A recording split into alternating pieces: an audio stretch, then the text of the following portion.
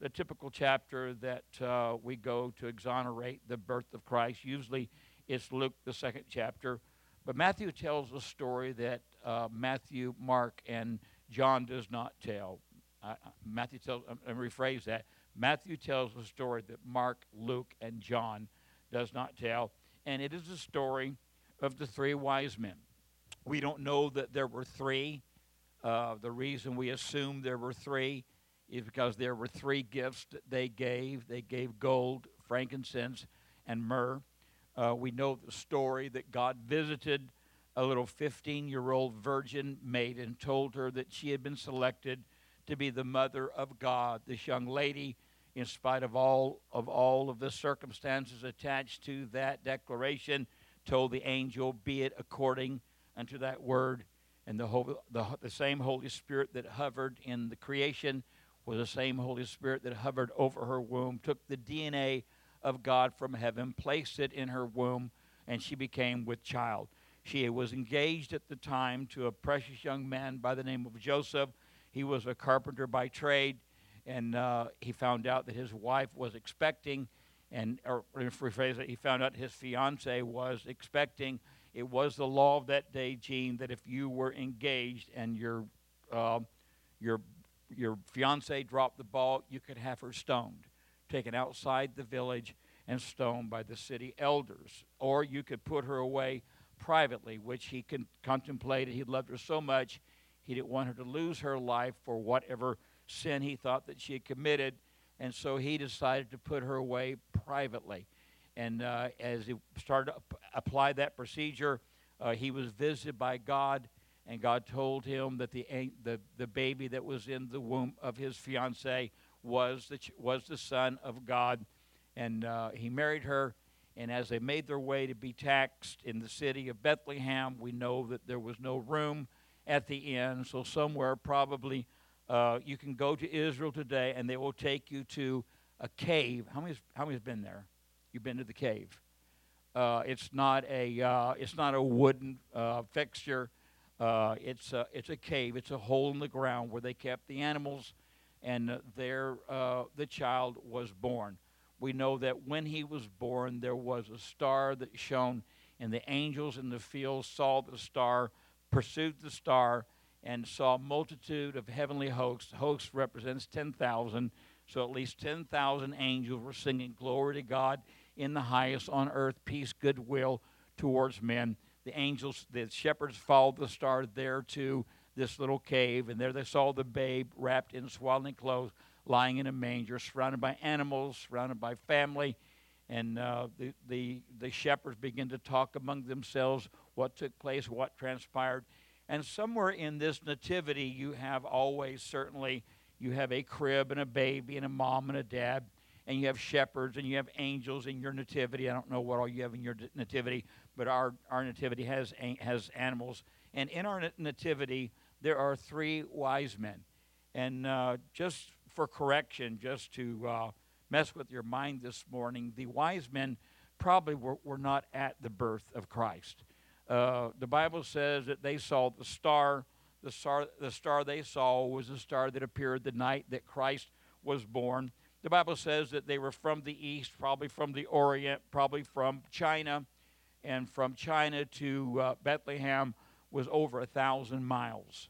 So if they saw the star the night that Jesus was born and got on their camels and began to make their way, I don't know if you've ever been on a camel. How many's been on a camel? I have been on a camel twice. I have no desire to get another camel. It's very awkward. They're very clumsy. They're very slow, but they can survive the desert. So that's why camels were used to make the journey. So these wise men, however many there were, whether there were three, whether there were two, whether there were five, they made their way to the star. When they got to Jerusalem, they began to you know what? Let me just go ahead and since I brought you that far, probably Jesus was 2 years of age when the wise men made it actually to his house. But let's look at Matthew 2 and just share a few verses. Now, when Jesus was born in Bethlehem of Judea in the day of Herod the king, behold, there came wise men from the east to Jerusalem, saying, Where is he that is born King of the Jews? For we have seen his star in the east, and we are come to worship him.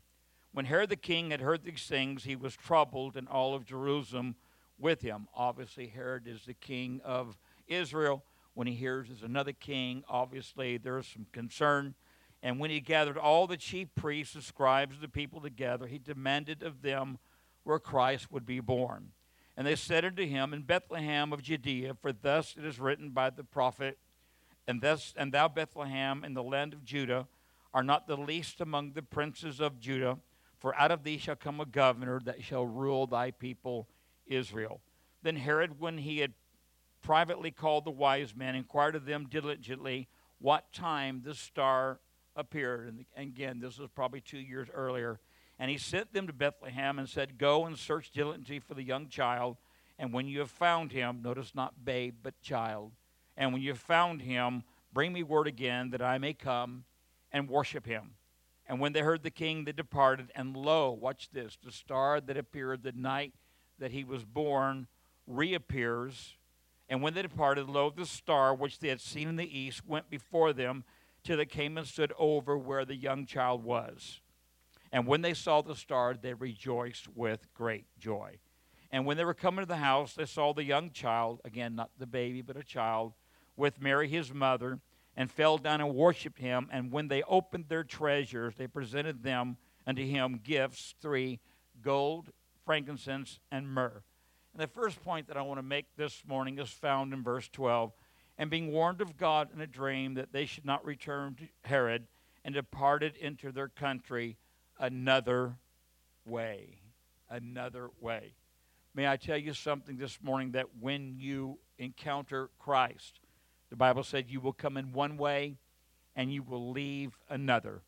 There's something about the presence of Christ in your life that has the ability to change everything that you're doing, everything that you're a part of, and you're not the same person. Aren't you glad this morning that when Christ found you, he accepted you for who you were, but he changed you into what he wanted you to become?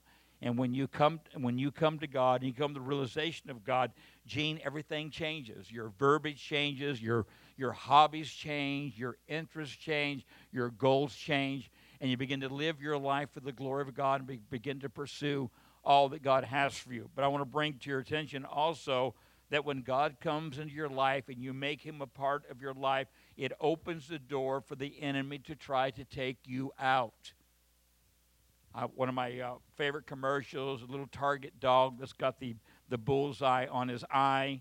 And I think also our gang, Spanky, didn't they have a dog that had a little thing around its eye? What was the dog's name? Do you remember? Petey? Thank you, Pastor Todd. I've just stay there. I got some other questions for you in a moment.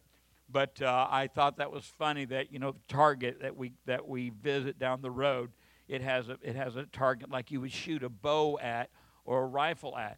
And that's exactly what happens when you come to know the Lord. I know it may not sound fair, but all hell is intimidated by you. All hell is frightened of you. And all hell wants to take you out before you fulfill your purpose and fulfill your direction. But I'm here to tell you this morning, if God has called you to do something, God will finance and God will orchestrate and God will bless what he's called you to do. Look at your neighbor and say, if it's God's will, it's God's bill. Something that I need to bring to your attention, that as they are a family, Joseph is a carpenter, Mary is his wife, and they have baby Jesus. Later, Mary will go on to have 5 more children. It's believed that Jesus had 5 brothers and sisters. She will go on to have more children. But at this particular time, it's just the 3 of them. And when the wise men came to their home, and when the wise men came to their village and gave them the gifts, it immediately marked them, and the enemy tried to take them out. How do you know the enemy tried to take them out? Because when Herod realized that the wise men did not return, had gone another direction, if you read on, it said he got very angry, and he sent soldiers, not just to Bethlehem. And I've read this story 100 times, and just this morning, this story leaked out in another area. He didn't just send troops to Bethlehem, but he sent troops to all the cities on the coast. And there he killed every child 2 years of age and younger, because identifying the star, the time that the wise men came, he determined that Jesus was at least 2 years old or younger, and he killed all the babies. So when the wise men came to the home of Mary and Joseph, not only was it an honor, not only was it a privilege, but it pushed them out of the nest. It pushed them out of the safety net that they were in, and to open spiritual warfare to try to take the family out. And something about the gold, frankincense, and myrrh that the Lord showed me early in my ministry, that when Joseph and Mary had to leave their home and leave their business and leave their family and go to Egypt, several hundred miles away, when they made that journey, how did they finance that journey? They took the gold, they took the frankincense, they took the myrrh that the wise men had brought, and that financed the ministry of Jesus for several years. Again, if it's God's will, it's God's will. If God is calling you into a ministry, he'll finance it. If God is calling you into a particular area of life, he will finance it. He's a good God, and aren't you glad he has the cattle of 1,000 hills, all the gold buried beneath, all the blue skies above. The earth is the Lord's, the fullness thereof the world, and they that dwell therein. He has the ability to finance anything he's calling you to do. To not be concerned, not be frustrated, just be ready. As I look at the three gifts, the gold, the frankincense, and myrrh, there are several types and shadows found in these gifts. First of all, in that generation, in that day, gold was a gift given to a king. Anytime you're to visit the throne or visit royalty or visit a king, the gift you brought was normally was gold, because that was the gift that identified them as a king. And I want to tell you that Jesus Christ is the King of Kings and the Lord of Lords, and that's why he got the gold. Do I have a friend in the house this morning? Frankincense was a gift offered to a god.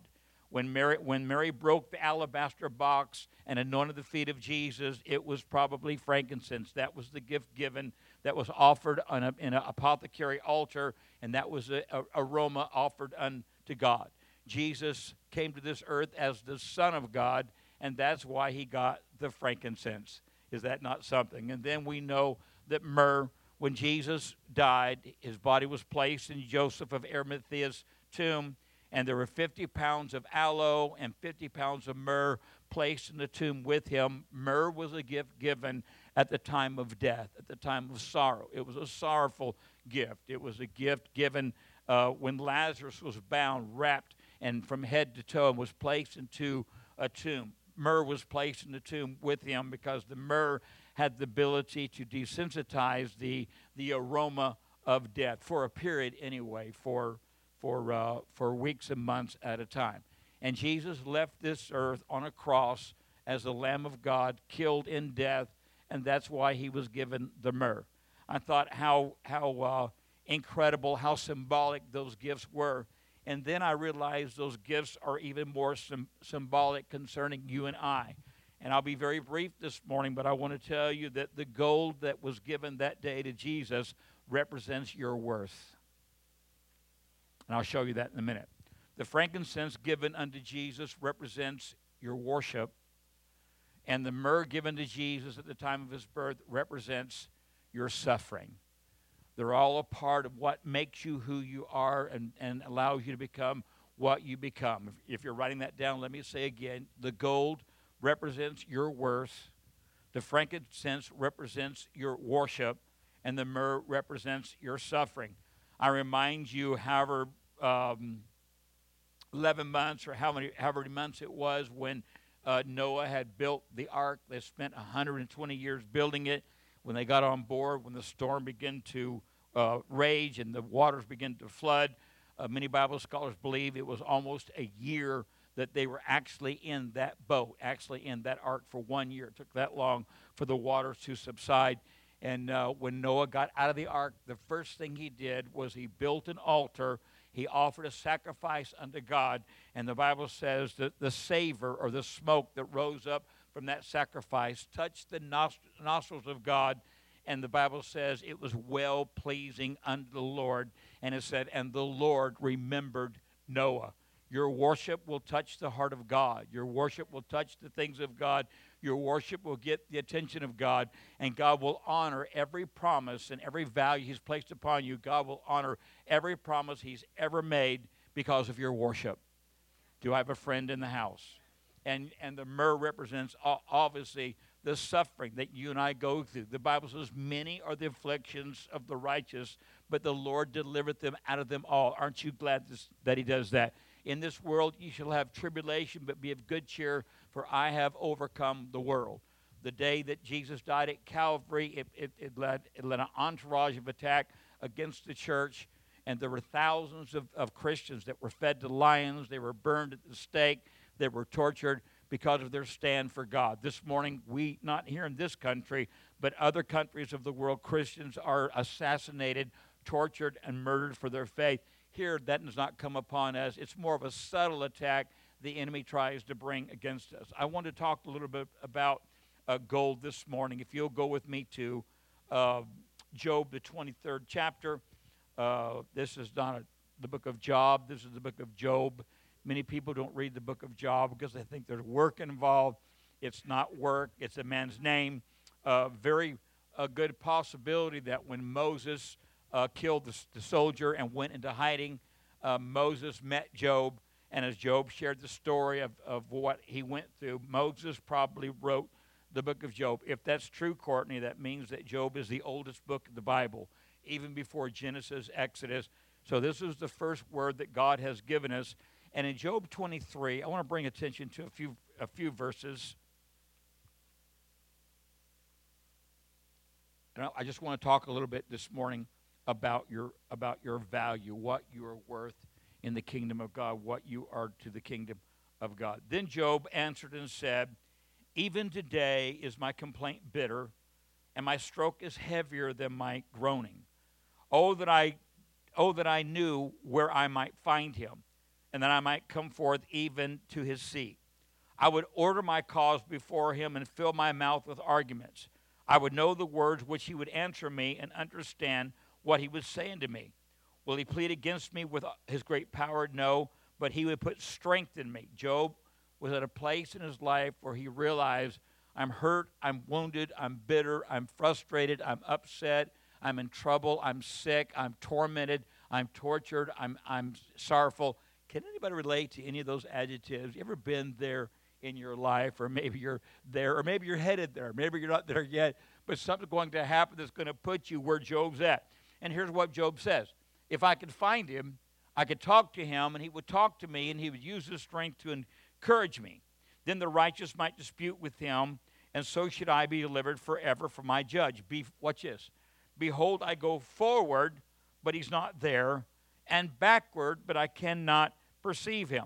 When you go forward, it's real easy sometimes in life to get ahead of God, to do things before God calls you to do it, or do things that you thought was a good idea, and then you get out there and realize this was not a very good idea at all. Can anybody relate? Then he said, he's not behind me. A lot of times we will miss the plan of God, miss the voice of God, miss the direction of God, and then realize, I wish that I'd have paid more attention earlier in life. Does anybody have a witness? Can you relate to that? That you felt like that God spoke to me to do something and I didn't do it. I should have done it. Now I realize why I should have done it. That's what Job is saying. He's not ahead of me. He's not behind me. On the left where he doth usually work. Can anybody relate to that? Can anybody tell me this morning that when you're going through a storm, or when you're going through a trial, or when you're going through a tragedy, there's always something that seems to bring God to you? It may be a CD from Hillsong. It might be a teaching from T.D. Jakes. It might be just a loved one's caress, or encouraging words spoken to you. Can anybody relate that when I'm in trouble, there's a place that I can go and I can get alone with God and I can feel God's presence? Are you there with me? Job said it's not working. My Nancy Harmon CDs aren't working. My Hillsong, it ain't getting it. My book, This Present Darkness, God's not where he usually is. He's not where I usually find him. And then watch this. And behold, he hideth himself on his right hand, that I cannot see him. The right hand is usually things that we do to get attention. Not always good things. Sometimes a child will misbehave just to get attention. Sometimes we will misbehave just so somebody will pay attention.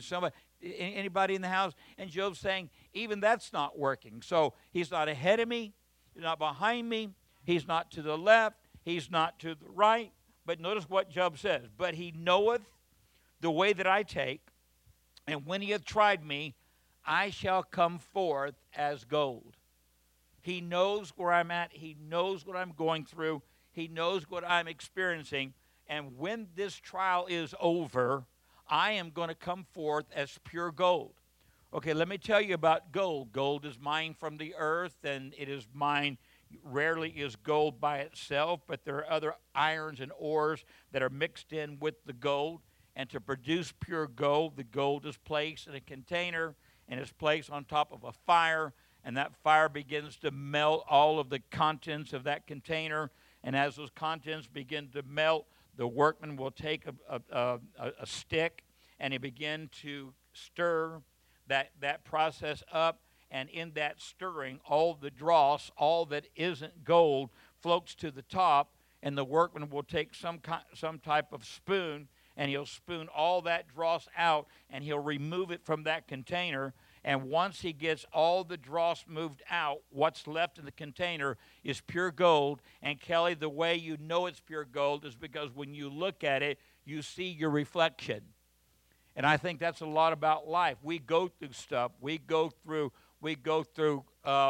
just fire. We go through trials. We go through junk. We go through, and every time we overcome a trial we go through, every time we deal with the mess that we're in and we see God's hand, we're just becoming more and more like God and more like Jesus. And we are suffering and we're enduring and we're growing. And all of a sudden, as God looks upon that container and looks at us as we're going through this process, all God sees is himself. Does that excite anybody this morning, that your suffering, your trials are for a purpose, they're for a plan, that God is making you pure gold, and that's what he's going to use in his presence, because gold is a gift given to kings, and the Bible says that you are kings and priests, Revelation 3. You're kings and priests, and God has placed us on this earth to take back what the enemy has stolen, to be what God has called us to be, and to do what God has called us to do.